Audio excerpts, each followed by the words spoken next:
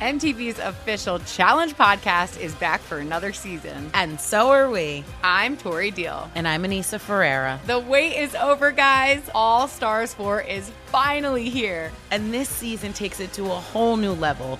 Old school legends, modern power players, and ex-lovers are all competing in Cape Town, South Africa for the prize of $300,000. And we're going to be right here along with you fans, covering every episode on the podcast. Listen to MTV's official Challenge podcast on the iHeartRadio app, Apple Podcasts, or wherever you get your podcasts. What's up, everybody? This is Stephen A. Smith, host of the Stephen A. Smith Show podcast. Tune in every Monday, Wednesday, and Friday at the very least as I bring you all new episodes that feature the biggest headlines in the world of sports, pop culture, business, and I answer your phone calls and respond to your tweets. You'll hear my unfiltered opinions and straight-shooter interviews with top celebrities and game changers. All that and more. So listen to the Stephen A. Smith Show podcast on the iHeartRadio app, Apple Podcasts, or wherever you get your podcast. I'm Hannah Storm, and my new podcast, NBA DNA with Hannah Storm, chronicles my 6 decades in professional basketball. From growing up in the sport to becoming one of sports TV's first female broadcasters. Join me as I dig deep into the game's history, unearth some wild stories, and talk to my friends from the world of basketball, from Dr. J to Charles Barkley. It's been a wild ride, and now I get to take you with me. Listen to NBA DNA with Hannah Storm on the iHeartRadio app, Apple Podcasts, or wherever you get your podcasts. Hey, y'all. Welcome into Go Fight Win, the show with all the high school football stories you love. On this week's episode, I'll speak with a War Damn Eagle, Cole Cubelic, a genius of college film review. But before he learned how to play and do all that film study at Auburn, he had a remarkable high school career in Birmingham, Alabama. And Cole has some stories to share. You don't want to miss that. Plus, a listener-submitted story about the time his high school football coach installed an entirely new offense at a highway rest station just hours before kickoff. A questionable strategy. We'll see how it worked out for him. Plus, an assortment of the greatest high school football headlines from around the country, including SpyGate with a coach's wife and the quarterback's mom, a brawl at a rivalry in Washington State known as the Fish Bowl, and a Texas high school football field that still has a bone to pick decades after it was built upon a burial ground. Pretty spooky stuff. It's time for Go Fight Win. Huddle up! Tell you what, just give the ball to Donnie Chubb and let that turkey roll.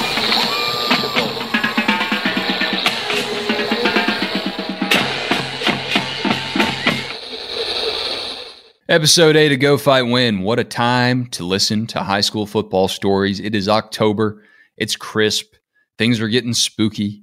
And we are still committed to going and fighting and winning right here on Go Fight Win. I'm your host, Wes Blankenship, and I invite you to hit subscribe. Tell people about this show that you know. If you're plugged into your high school football community, you're on the booster club, you know the coach, share this show with them. Help us grow it with the people who actually live this stuff day in and day out as we continue to grow. We got a loyal audience here, and that is all I could hope for and all I could ask for. But I know that y'all have people that need to hear this show. Let them know about it. Don't let them be strangers to it. We have hats, shirts, and mugs at gocoffeetown.com. Think we even have a mouse pad for you to use. I was flying back from Pittsburgh over the weekend wearing my Go Coffee Town hat that I got on right here.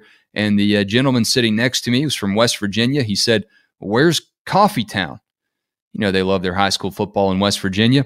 Told him all about it, and he may just be listening to this week's episode. Welcome, sir. Welcome to everyone from the state of West Virginia and beyond. It's time to talk about some phenomenal high school football stories, starting up in the Pacific Northwest in Oregon, where a coach's wife and mother of the quarterback for Tigard High School was accused of a SpyGate controversy against Tigard's opponent, Tigard, not Tiger, Tigard with a D on the end. They were playing Lake Ridge. And the week of the game, the interim coach's wife, all right, interim coach Ken Feist, his wife Corey Feist was accused of filming practice at Lake Ridge. She says that she was there for her daughter's event. It's unspecified what kind of event was going on. dance recital, talent show, cook-off in the cafeteria. I don't know what it was. The article here does not specify. From High School FN, powered by SB Live. Whatever that is, they got the story, and it's a good one, so congratulations to them. Well, Tigard launched an internal investigation and found no need to act any further. Of course they didn't, okay? I'm not saying anything was going on, but the internal investigation from the team accused of the SpyGate generally gets off the hook, is what happens there. Well, how'd the game go? Lake Ridge playing Tigard, and Lake Ridge won 30-9. And Lake Ridge's student section was on point. High school football student sections have the sharpest wit. They have the most effectiveness. They are efficient with their burns, their digs, everything they're going to do to get after you verbally, they're going to do it. So while the game was going on and it was getting out of hand, Lake Ridge's student section routinely made references to the practiced film story with chants of, "You can't film us. Film the scoreboard. You should film this." Lake Ridge won 30-9. And high school film study, whether it's gathered legally or illegally, is not going to help you against what Lake Ridge had going on. USC commit Joey Olson, senior wide receiver, said it was a funny joke looking back. I ain't going to say if she did it or didn't do it, but we came out here and eliminated distractions and we balled. You can't really focus on all that. You've just got to go out there and play football. Here's what Olson did. The 6'5", 240-pounder had 11 catches for 151 yards and 3 touchdowns. Yeah, you're going to get a lot of that on film. And you probably saw a lot of it in the practice film. If you did it, if you actually did it. You know, she said that she was just going to the event, but she was hanging out around the practice field for a while, the witnesses say, and pointing her camera towards the field. Was it a selfie on the perimeter of the practice field, just letting people know she was there for her daughter's event? Or was she actually SpyGating? SpyGate, a reference, of course, to the Patriots, who were accused of filming practices and stealing information and all that. This stuff goes on, and it's only more difficult to eliminate it in this day and age of technology. I'm sure people have had to take down some drones. A good way to work on your punter's accuracy, to take down the drones, knock those down, that kind of thing. People hiding in the woods. We had pine trees around our high school football field, and every time we lost, we just swore that somebody from one of our region rivals was hanging up there in the pines getting sappy and filming us doing our thing. But Lake Ridge gets the win. And the head coach of Lake Ridge had some good perspective here. Spencer Phillips said the incident was unfortunate, but it's under the bridge now. While Phillips maintains that he, quote, knows what he saw, he gained perspective of what matters in life after finding out by phone that one of his former players, Barrett Bevacqua, died in a plane crash that same day. Life comes at you fast, and it puts life in perspective, Phillips said. It is what it is. Whatever the filming incident is kind of funny now. I have no disrespect or hard feelings towards anyone, and I'm really just trying to focus on being able to mourn the loss of one of my favorite people and players. The incident is really silly, and I hope we can just let it go. Well, that is some good perspective, and we are just tremendously sorry, myself, and I'm sure the listeners here at Go Fight Win, for a loss of that magnitude, and that is certainly something that will put an accusation like that into perspective. As Lake Ridge continues on, and Tigard now knows if you want to film practice, you're going to have to try a little bit harder. Elsewhere in the Pacific Northwest, take you to a rivalry game known as the Fish Bowl. This is between Gig Harbor and Peninsula. Now, Gig Harbor and Peninsula play in a bay up there in Washington State. So the Fish Bowl, of course, a reference to all the fish they haul in. A lot of salmon, some pike, maybe some walleye. I'm not really sure about the flora and fauna up there, but I'm sure that they got plenty of salmons to haul in, just by the net full, by the boat full. Well, what happened here, according to the News Tribune, the story says that several Gig Harbor high school coaches were disciplined and not allowed to coach in the team's game against Capital, a week after tempers flared at the Fish Bowl rivalry game against Peninsula, multiple sources told the News Tribune. The coaches were back on the sideline the following week when Gig Harbor traveled to Lacey to face Timberline. So we don't know what happened because the school officials in the district won't say they were suspended because school district spokesperson Danielle Chastain declined to answer. She said, "I can't speak to that." That's all she said. It wasn't a suspension, but they didn't play. When asked what the district would call it, if not a suspension, Chastain said she couldn't say. For privacy reasons and because it's still an open investigation, I'm not able to comment on what it is. Suspension and discipline are both inaccurate. Actions were taken. Our full coaching staffs are back at both schools. This sounds like something from The Sopranos. Did they have someone slice their tires, make sure they couldn't drive, make sure they couldn't travel, and then keep everything off the books and not call it a suspension? It's better for PR if that stays under, lock and key, but it's pretty mysterious. Gig Harbor Athletic Director Blair Suick and Gig Harbor head football coach Darren Reeves declined to comment to the News Tribune, as did multiple assistant coaches who were disciplined. This is locked up tight. Chastain told the News Tribune an investigation remains ongoing, with several incidents stemming from the fishbowl. Now, here's where things start to clear up a little bit. Maybe we have a motive. Tempers from coaches flared after a late hit by a Peninsula player sent Gig Harbor Tide's quarterback Coy Calhoun to the hospital with a broken jaw. This is the fishbowl, Coy. This ain't a koi pond. We're not here to seek serenity and relax. We're here to hurt you. But the plot thickens. Trainers tended to Calhoun while he was down, but approximately 10 minutes passed before an on-scene paramedics unit arrived and began tending to him.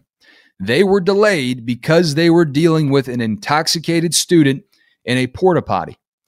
Now, a fishbowl is a type of drink as well, not just this esteemed rivalry game.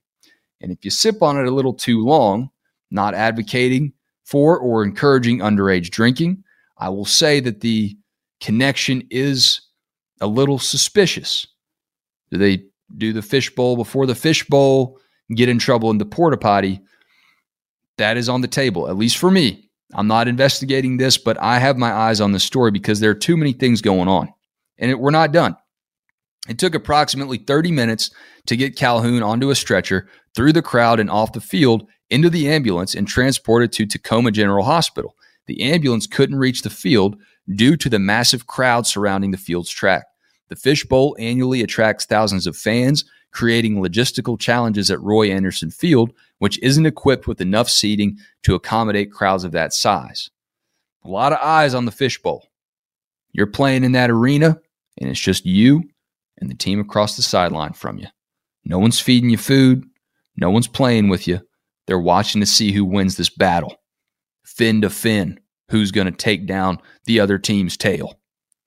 So moving forward, we will continue to review logistical considerations such as capacity, safety, and security related to Roy Anderson Field, the school district said.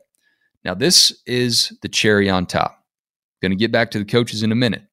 But according to Calhoun's parents, Katie and Mitch, they alleged the Peninsula player tackled Calhoun and began punching him after his helmet came off. They filed a police report with the Pierce County Sheriff's Department the Sunday following the game and told the News Tribune they were considering legal action. The Pierce County Sheriff's Department responds. Very well-sourced interview and article here from the News Tribune. Great job. You didn't just set an AI up and tell them to do some chat GPT. You did some gumshoe investigation here on the Fishbowl, and I will applaud that. I will applaud that till the cows come home, till the fish swim home. Pierce County Sheriff's Department spokesperson Sergeant Darren Moss said they haven't seen any video that shows what happened definitively after the hit, but doesn't believe punching occurred. So we've got some discrepancies. What was reported by Mom does not seem like it'd be realistic, he said. The referee was right there. Okay, let's back up to last week's episode. I pointed out the fact that around the country, schools, districts, these football teams are having trouble getting a lot of referees. Referees with eye discipline, referees who know the rules, referees who are paying attention veterans out there on the field. So just because the referee was right there does not mean he saw it. With all due respect, Sheriff, this could be a referee that was a little green, a little wet behind the ears. And I don't know if that porta potty was in eyesight, but if you see a large crowd around a porta potty, you're going to want to watch. Is it possible that the referee, the official on the field, was a little distracted by the fishbowl intoxicated student in the porta potty and missed the punch? It's certainly on the table, and we can't rule it out at this point. I'm going to hear out mom and dad. They saw what they thought they saw. Coy got his jaw broke, and what do you think happened after that? I think that the coaches of Gig Harbor might have taken things into their own hands. The officials aren't going to do it. The paramedics aren't going to do it. Well, we're going to roll up our sleeves and handle this too. Whatever happened, the fish bowl will never be the same. Next year's not going to be a couple salmon swimming around in the fish bowl. It's going to be a couple betta fish, baby. And you know what happens when you let two of those things square off? If you don't, it isn't pretty. Keeping our eyes on the fish bowl. Circle your calendars for next season. All right, heading south and east from the Pacific Northwest. Compass is all screwed up. Going to Texas. This week is the week of Friday, October 13th. I was tagged in this story on Go Coffee Town on X. And I got to tell you, I've never heard of this before, but I'm spooked. The San Saba football team, according to bigcountryhomepage.com, Texas outlet that covers high school football, and they do a great job. San Saba's football stadium is full of history, and not just because of the memories made via the Friday Night Lights, but because the stadium once served as the town's cemetery. Take a deep breath with me, okay? We got boys playing out there on top of dead bodies and skeletons. Let's hear some history about it. Since 1856, this lot of land has belonged to the Rogan family. All right, if Joe Rogan's involved, all bets are off. Joe Rogan is in Texas now. He does a show from out there. He should consider doing a show on the San Saba football field if he's not too scared. No amount of UFC is going to protect you against the undead, okay?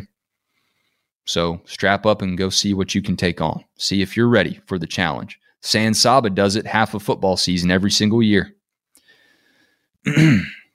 Football field was once a graveyard for Civil War soldiers and early settlers up until 1878. That's a lot of people.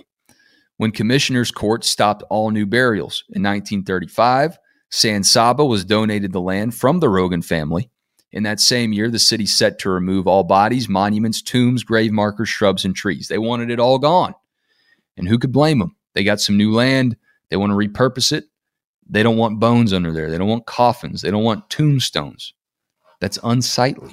We don't need this when we put in a high school football stadium in a couple decades here. According to Ronnie Schultz, San Saba high school football coach at the time of the interview here, some of these bodies were not removed due to not having family members to claim them. Most of these people now rest in city cemetery. Schultz learned this from a past friend named James. Only has one name, knows all the details about the San Saba graveyard. Here's what James said. He said that he remembers the bulldozers coming in to clear the land. Hold on. James is old enough to remember the cemetery being cleared out, which happened in 1935. Were there bulldozers there?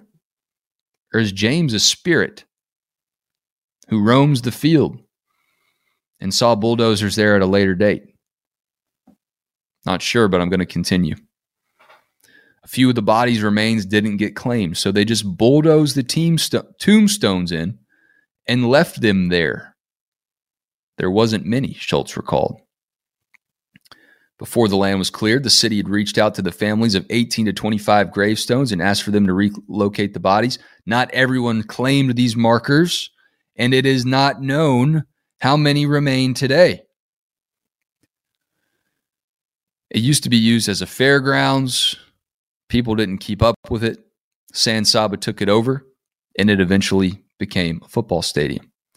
Well, you can't help it. You kind of have that feeling, especially if you're on the graveyard on Halloween or Friday the 13th, knowing that there's actually remains of San Saba city citizens under us. We're the only ones that can say we built our local football stadium on a legitimate graveyard, said Lackey. Don't know if you can corroborate that. I'm sure there have to be at least a handful of other ones buried on graveyards, whether they're legitimate or illegitimate, Coach, but I see where you're coming from. Today, many citizens have called the stadium the graveyard and have hung up signs. Many stories have spread about this unique place, although it is hard to tell which ones are facts and which ones are myths. I had a person tag me about this place on X, and there are stories there that bones will still randomly pop out of the ground. And that's the kind of home field advantage that every team is looking for. You're trying to run free, break for daylight, you got good blocking, and then boom, 5 bony fingers reach up and take you down by the shoelaces. You're running a halfback toss, you're a fullback lead blocker. Oh, sorry, you're going to trip on these skeleton bones. Hey, kicker, is that your T for your PAT? Or is that a skeleton's eye? Are those teeth? Now, San Saba does play a football game on Friday the 13th. Unfortunately for them, they are on the road. They play at Bangs. The San Saba Armadillos play at Bangs, the Bangs Dragons. Bangs is 1-5. San Saba's 2-5. See what you got out there. See if you got a couple loose bones you can bring with you for a little home field help. And see if Bangs is ready for that Friday the 13th express of the San Saba Armadillo Graveyard. It travels. All right, coming up, we have a story from a real listener about the time their coach tried to install a brand new offense at a highway rest station hours before kickoff. All right, this story is from our listener, Chris Yao, who submitted this via the Go Coffee Town Your Story portal. There's a link to it in this show's description. You can share yours on Go Coffee Town on X or Instagram, DM us, or share it with the portal like Chris Yao did if you got a little bit of a longer story. And this is a great one. Sophomore year in high school, Chris says, we've been running the single wing Notre Dame box all year. And we're about to play a team we beat 84-48 the year before. I won't break down the intricacies of the single wing Notre Dame box, but it's old school offense. And it is not a simple thing to prepare for. Clearly, when you win 84-48, you want to go on the way to the game and just kind of dance with what brung you. Well, that's not what Chris's coach did. We're on the way to the game in all caps, Chris says. And our coach, a former All-American at Auburn, he's not throwing him under the bus, but the bus did stop at a rest area on I-59 North.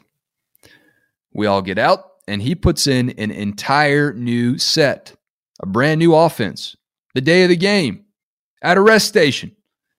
You'll see a lot of things at a rest station. You'll see several out-of-order toilets, some domestic disputes, old bag of peanut M&Ms that's been in the vending machine for about 38 years.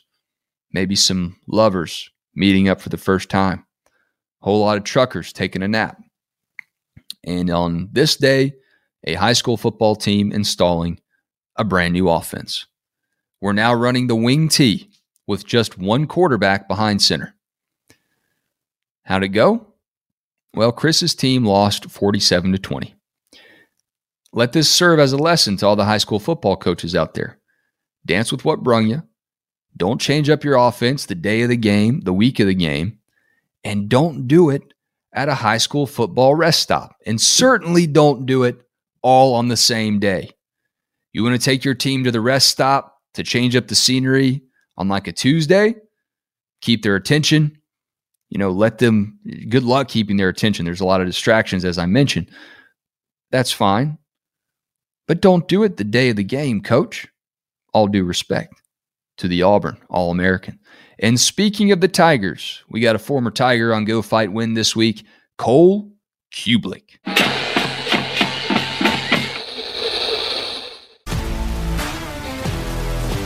If you love sports and true crime, then there's a new podcast from executive producer Dan Patrick and hosted by me, Jay Harris, that you won't want to miss. Playing Dirty: Sports Scandals. Each week, I'm squeezing the juiciest details from some of the biggest sports scandals ever. I'm talking Marcus Dixon, Olympic gymnastics, Cain Velasquez, salacious Super Bowl-level scandals. Join me on the dark side of sports by listening to Playing Dirty: Sports Scandals on the iHeartRadio app, Apple Podcasts, or wherever you get your podcasts. What's up, everybody? This is Stephen A. Smith. When I'm not at my day job, First Take, you can find me in my studio hosting the Stephen A. Smith Show podcast. Tune in every Monday, Wednesday, and Friday, at the very least, as I bring you all new episodes that feature the biggest headlines in the world of sports, pop culture, business, and politics. You'll hear my unfiltered opinions on those nauseating Cowboy fans, the chaos in Washington, D.C., and trending topics on social media, as well as my straight shooter interviews with top celebrities and game changers. And I occasionally give out love advice. Yes, it's true. If you want to know my true feelings about something, I'll give it to you straight. So listen to the Stephen A. Smith Show podcast on the iHeartRadio app, Apple Podcasts, or wherever you get your podcast. I'm Hannah Storm, and my podcast, NBA DNA with Hannah Storm, digs deep into the history of professional basketball, along with my own, as one of the first female sportscasters. Now let's get you up to speed on what else happened around the NBA today. We talk to all sorts of people I interacted with, from Dr. J to Charles Barkley, and recap iconic moments. Yes, he's got it. Here he comes. Way rock the baby to sleep and slam dunk. As well as some of the wild stories behind the scenes. We were like, what? What are we in for? The scoreboard crashes before we even tip a game off. Today, the NBA is a global sports and entertainment giant. Players are multimillionaires and cultural icons. Iguodala to Curry, back to Iguodala, up for the layup. Oh, blocked by James. LeBron James. And these stories are about how we got here, both on and off the court. And what's next? Listen to NBA DNA with Hannah Storm on the iHeartRadio app, Apple Podcasts, or wherever you get your podcasts. All right, our guest played center for the Auburn football Tigers. He's a sideline analyst for the SEC Network and co-host of McElroy and Cubelic in the morning. But more importantly, before all that, he was an all-state lineman and part of a state championship team in high school. He is Cole Cubelic. What's up, Cube? What's up, Wes? How you doing, man? I appreciate you having me. Yeah, man. I just want to kind of go down memory lane with you. And we've had some great guests from around the Southeastern Conference footprint. You are our first Auburn Tiger, though. So glad that you can represent the War Eagles. Let's start off with your high school football career and where you played ball. Where did you earn your stripes as a high schooler? Played high school football at Homewood High School. I live in Homewood now. Grew up here. I think my mom moved here when I was 2 years old. My parents were divorced, and was in the Homewood school system my entire life, and played baseball, played football. I didn't play my first year of organized football until 8th grade, and played 8th grade football at Homewood Middle School. And then I had a weird high school career with injuries. Missed my freshman season because of a broken wrist and actually a torn ACL, which I would not have repaired, which would kind of come back to haunt me my senior year. Broke my collarbone my sophomore year, didn't play. And then junior year, thankfully, did enough to be able to get noticed. And we made a playoff run my junior year as well, lost in the championship game to Greenville. A kid named Michael Fagan that would go play DB in Alabama ran all over us.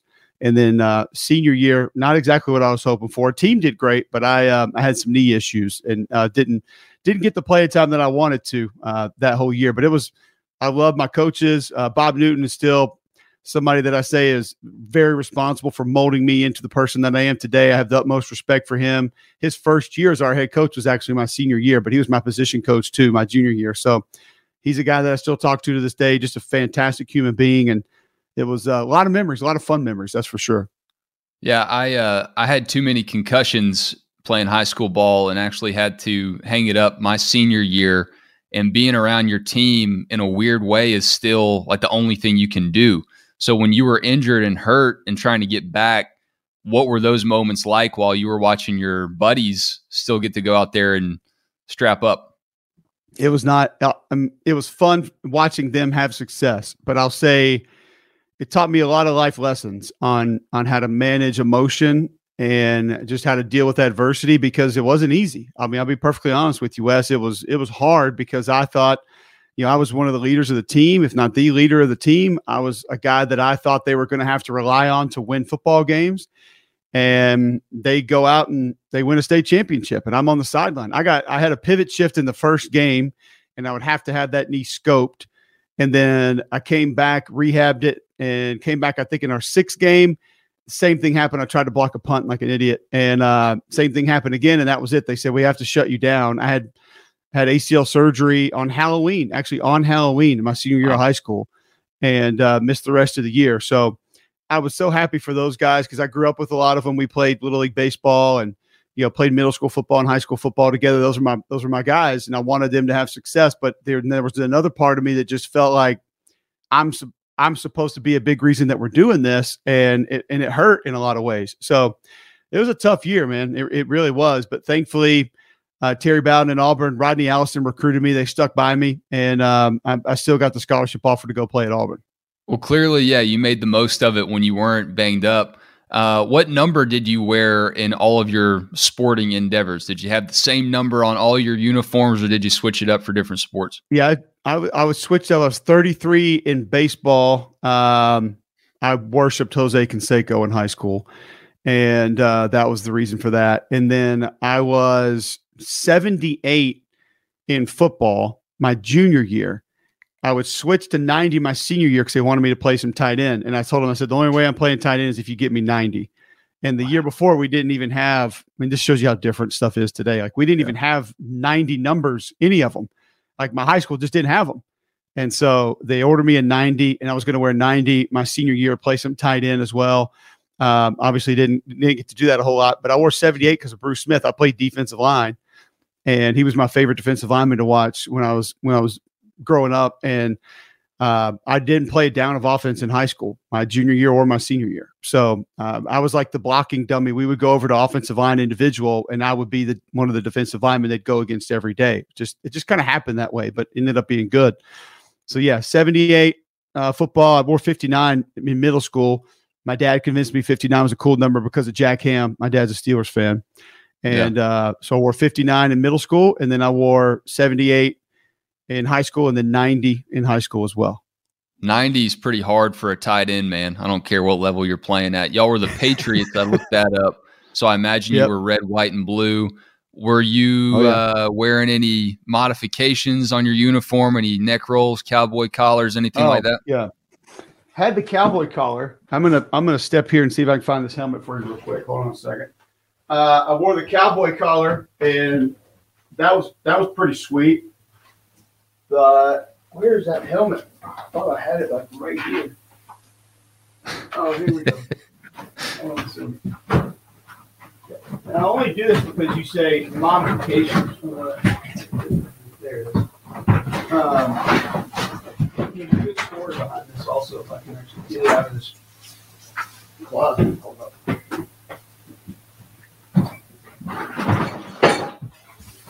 So I did go with the old McDavid cowboy collar, the black one, and I would take it off. I took it off because I wanted to kind of be a little bit lighter, like I kind of moved into that Ed McCaffrey mold where it was, we all went from how much stuff can we have on to, man, it's a lot easier when you don't have all this garbage on. So here's the helmet right there. Look at that. And obviously that Pat Patriot logo is by far the best Patriots logo that there is. Oh, for sure. It's beautiful. So we had the visor as well. Now, as you can see, this was the old school, like you literally had to use like plastic ties. Yeah, I got the zip ties in there. I'll tell you had to hold it on. Now, I actually didn't play a full game with this on. I tried it, and it was our first game against Mountain Brook. And I mean, you can imagine, like end of August, early September, whatever it was in Central Alabama. After I came off after the first series, I couldn't see a damn thing. Like literally, it was like completely fogged up, soaking wet, and I'm just like, so I tried one more series, and it was just worse. I was like, I can't see. So I had our trainer, I had him cut it off on the sideline. So I wore that for like 9 or 10 plays total, and then I put it back on after I was done because I kind of practiced like I was going to play again, but I really wasn't going to get back out there. So yeah. I did try the visor, but it didn't stay on because I couldn't see anything when we were actually out there playing. Well, it still looks mean, man. And that face mask, I don't know when they switched those up, but that thick, like it's almost like layered up with paint or that plastic or rubber or whatever they had on it. No one's getting any fingers in there, man. No, I mean, that thing is heavy too, like that face mask. And you can see how the quality that's just stayed there is that's just like ripped off at some point. Just, yeah. And now, of course, you never wanted them to clean your helmet back in the day. Like I remember, like they would always try to clean them up, and you're like, no. Like leave all the scratches on there. I want that thing to look like it has been through a garbage disposal when I'm playing every weekend. That's the goal for sure. Well, tell me about your main rival. Who did you grow up hating? It's funny because it's very different now. Ours. We had a couple. I think we were kind of like the LSU. The over the mountain area is, you have Homewood, Vestavia, Mountain Brook, Hoover. And back then Hoover was Berry. And we dominated Berry in just about everything. And then when they annexed half the state and became Hoover, they were a little bit more competitive. But all of those were rivals to us. And probably Vestavia was our biggest rival. They were 6A, we were 5A. And we had some battles with them. They had some really good players, some really good teams, and then there also Irwin was a team that was in our area, and not necessarily as geographically close as those other schools that I said, but we played them in an area game and a playoff game. John Carroll High School was a Catholic high school that was literally probably 2 miles from our school. We played them in the regular season and in the postseason one year. Smoked them in the postseason. One of my better games. They had a quarterback named Brooks Bryan that was ambidextrous, and he would roll to the right and throw right-handed, and he would roll to the left and throw left-handed. He was a super athlete, really good player. But yeah, it was kind of weird because I don't think we had the one that you circled every year because of the proximity. Like Homewood, Mountain Brook, Vestavia, Hoover, like kind of played in everything. Even though we might not have been the same classification or the same area. We always played in like baseball, basketball, football, and wrestling, everything. So there was a lot of familiarity with those teams. Y'all just had a lot of hate for everybody. Pretty much, yeah. That's it. I mean, we were the SEC before the SEC became. We love to hate more than we love to love. That was basically us back then. All right, Hugh Freeze.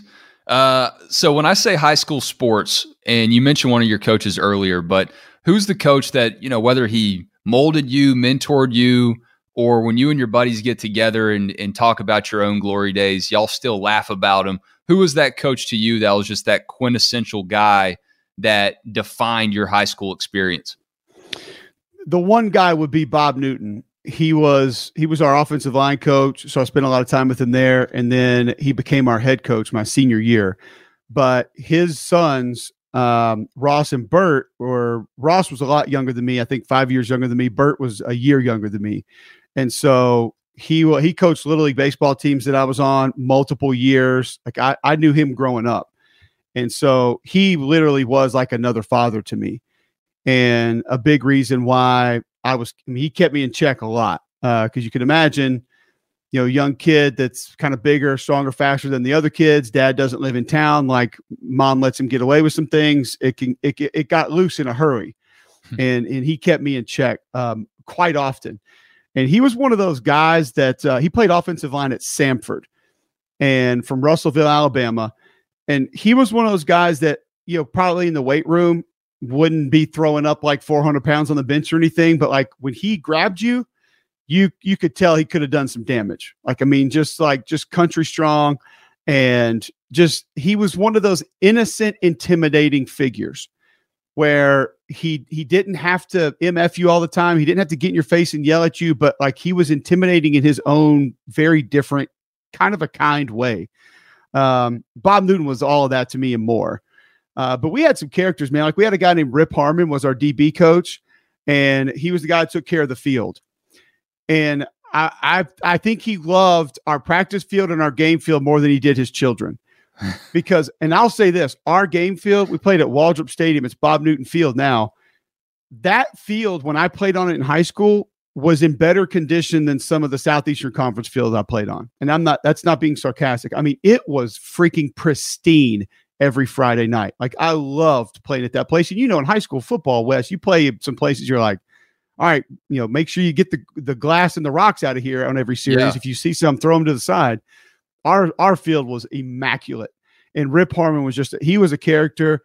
Dickie Wright was our defensive coordinator. He was my head coach in middle school, and then he would come up and be our D coordinator in high school. So he was the guy I spent a ton of time with. He still lives here in Homewood. I see him floating around all the time. So he was a guy that I had a lot of fun with. So he was a really cool guy. And then Bobby Statham was our baseball coach, and he was like basically Bill Dance coaching baseball. Like he was like this super outdoorsman country guy, but just hilarious, like always funny.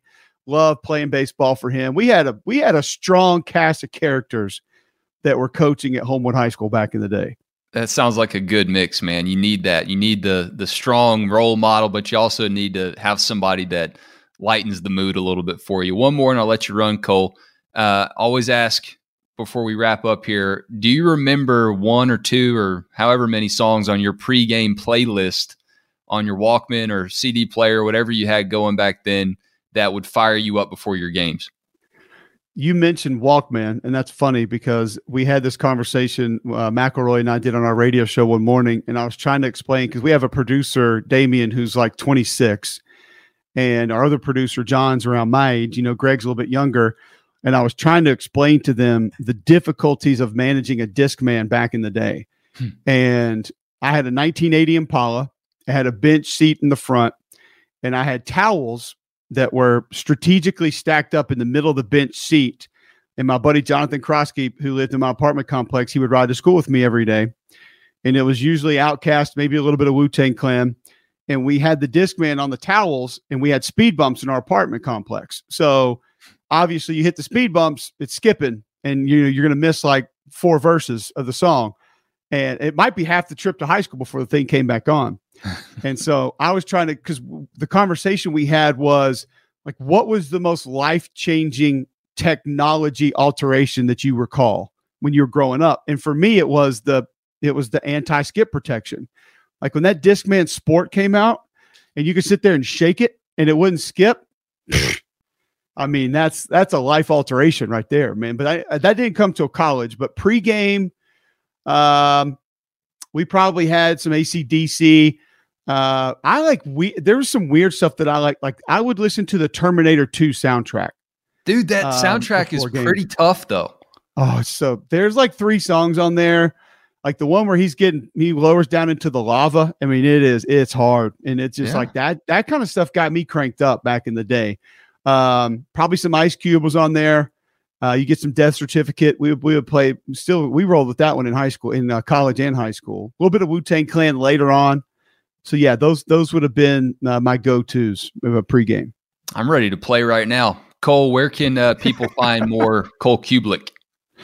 McElroy and Cubelic in the morning is 7 to 10 a.m. Central on jocksfm.com. You can get the app. Just search WJOX.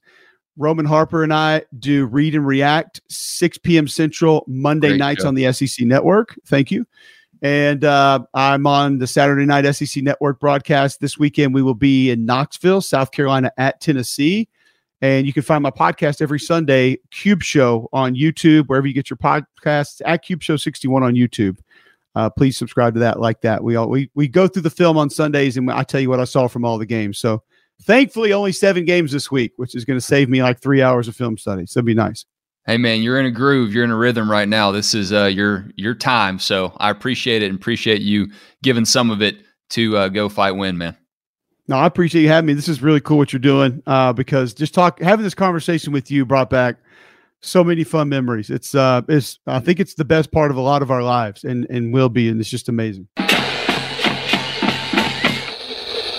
Much obliged, Cole Cubelic. I respect that man. He knows his stuff when it comes to college football, and he has a great high school football story to share. Talented dude, but had to learn about perspective, not getting able to play every single time. There's a lot of that in life, and you learn a lot of life lessons in high school football.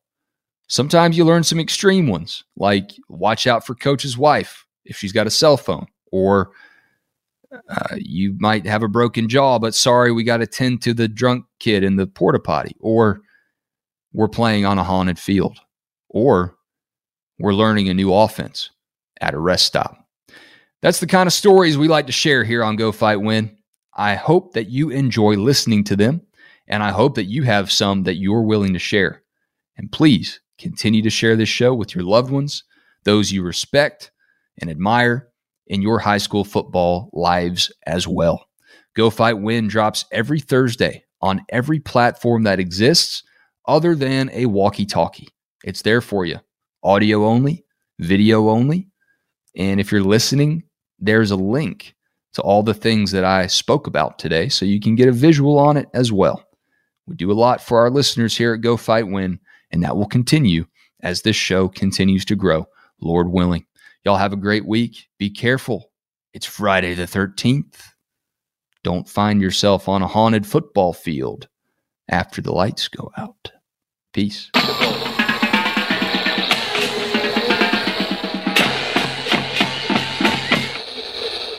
MTV's official Challenge podcast is back for another season. And so are we. I'm Tori Deal. And I'm Anissa Ferreira. The wait is over, guys. All Stars 4 is finally here. And this season takes it to a whole new level. Old school legends, modern power players, and ex-lovers are all competing in Cape Town, South Africa for the prize of $300,000. And we're going to be right here along with you fans, covering every episode on the podcast. Listen to MTV's official Challenge podcast on the iHeartRadio app, Apple Podcasts, or wherever you get your podcasts. What's up, everybody? This is Stephen A. Smith, host of the Stephen A. Smith Show podcast. Tune in every Monday, Wednesday, and Friday at the very least as I bring you all new episodes that feature the biggest headlines in the world of sports, pop culture, business, and I answer your phone calls and respond to your tweets. You'll hear my unfiltered opinions and straight-shooter interviews with top celebrities and game changers. All of that and more. So listen to the Stephen A. Smith Show podcast on the iHeartRadio app, Apple Podcasts, or wherever you get your podcast. I'm Hannah Storm, and my new podcast, NBA DNA with Hannah Storm, chronicles my 6 decades in professional basketball. From growing up in the sport to becoming one of sports TV's first female broadcasters. Join me as I dig deep into the game's history, unearth some wild stories, and talk to my friends from the world of basketball, from Dr. J to Charles Barkley. It's been a wild ride, and now I get to take you with me. Listen to NBA DNA with Hannah Storm on the iHeartRadio app, Apple Podcasts, or wherever you get your podcasts. If you love sports and true crime, then there's a new podcast from executive producer Dan Patrick and hosted by me, Jay Harris, that you won't want to miss. Playing Dirty: Sports Scandals. Each week, I'm squeezing the juiciest details from some of the biggest sports scandals ever. I'm talking Marcus Dixon, Olympic gymnastics, Cain Velasquez, salacious Super Bowl-level scandals. Join me on the dark side of sports by listening to Playing Dirty: Sports Scandals on the iHeartRadio app, Apple Podcasts, or wherever you get your podcasts.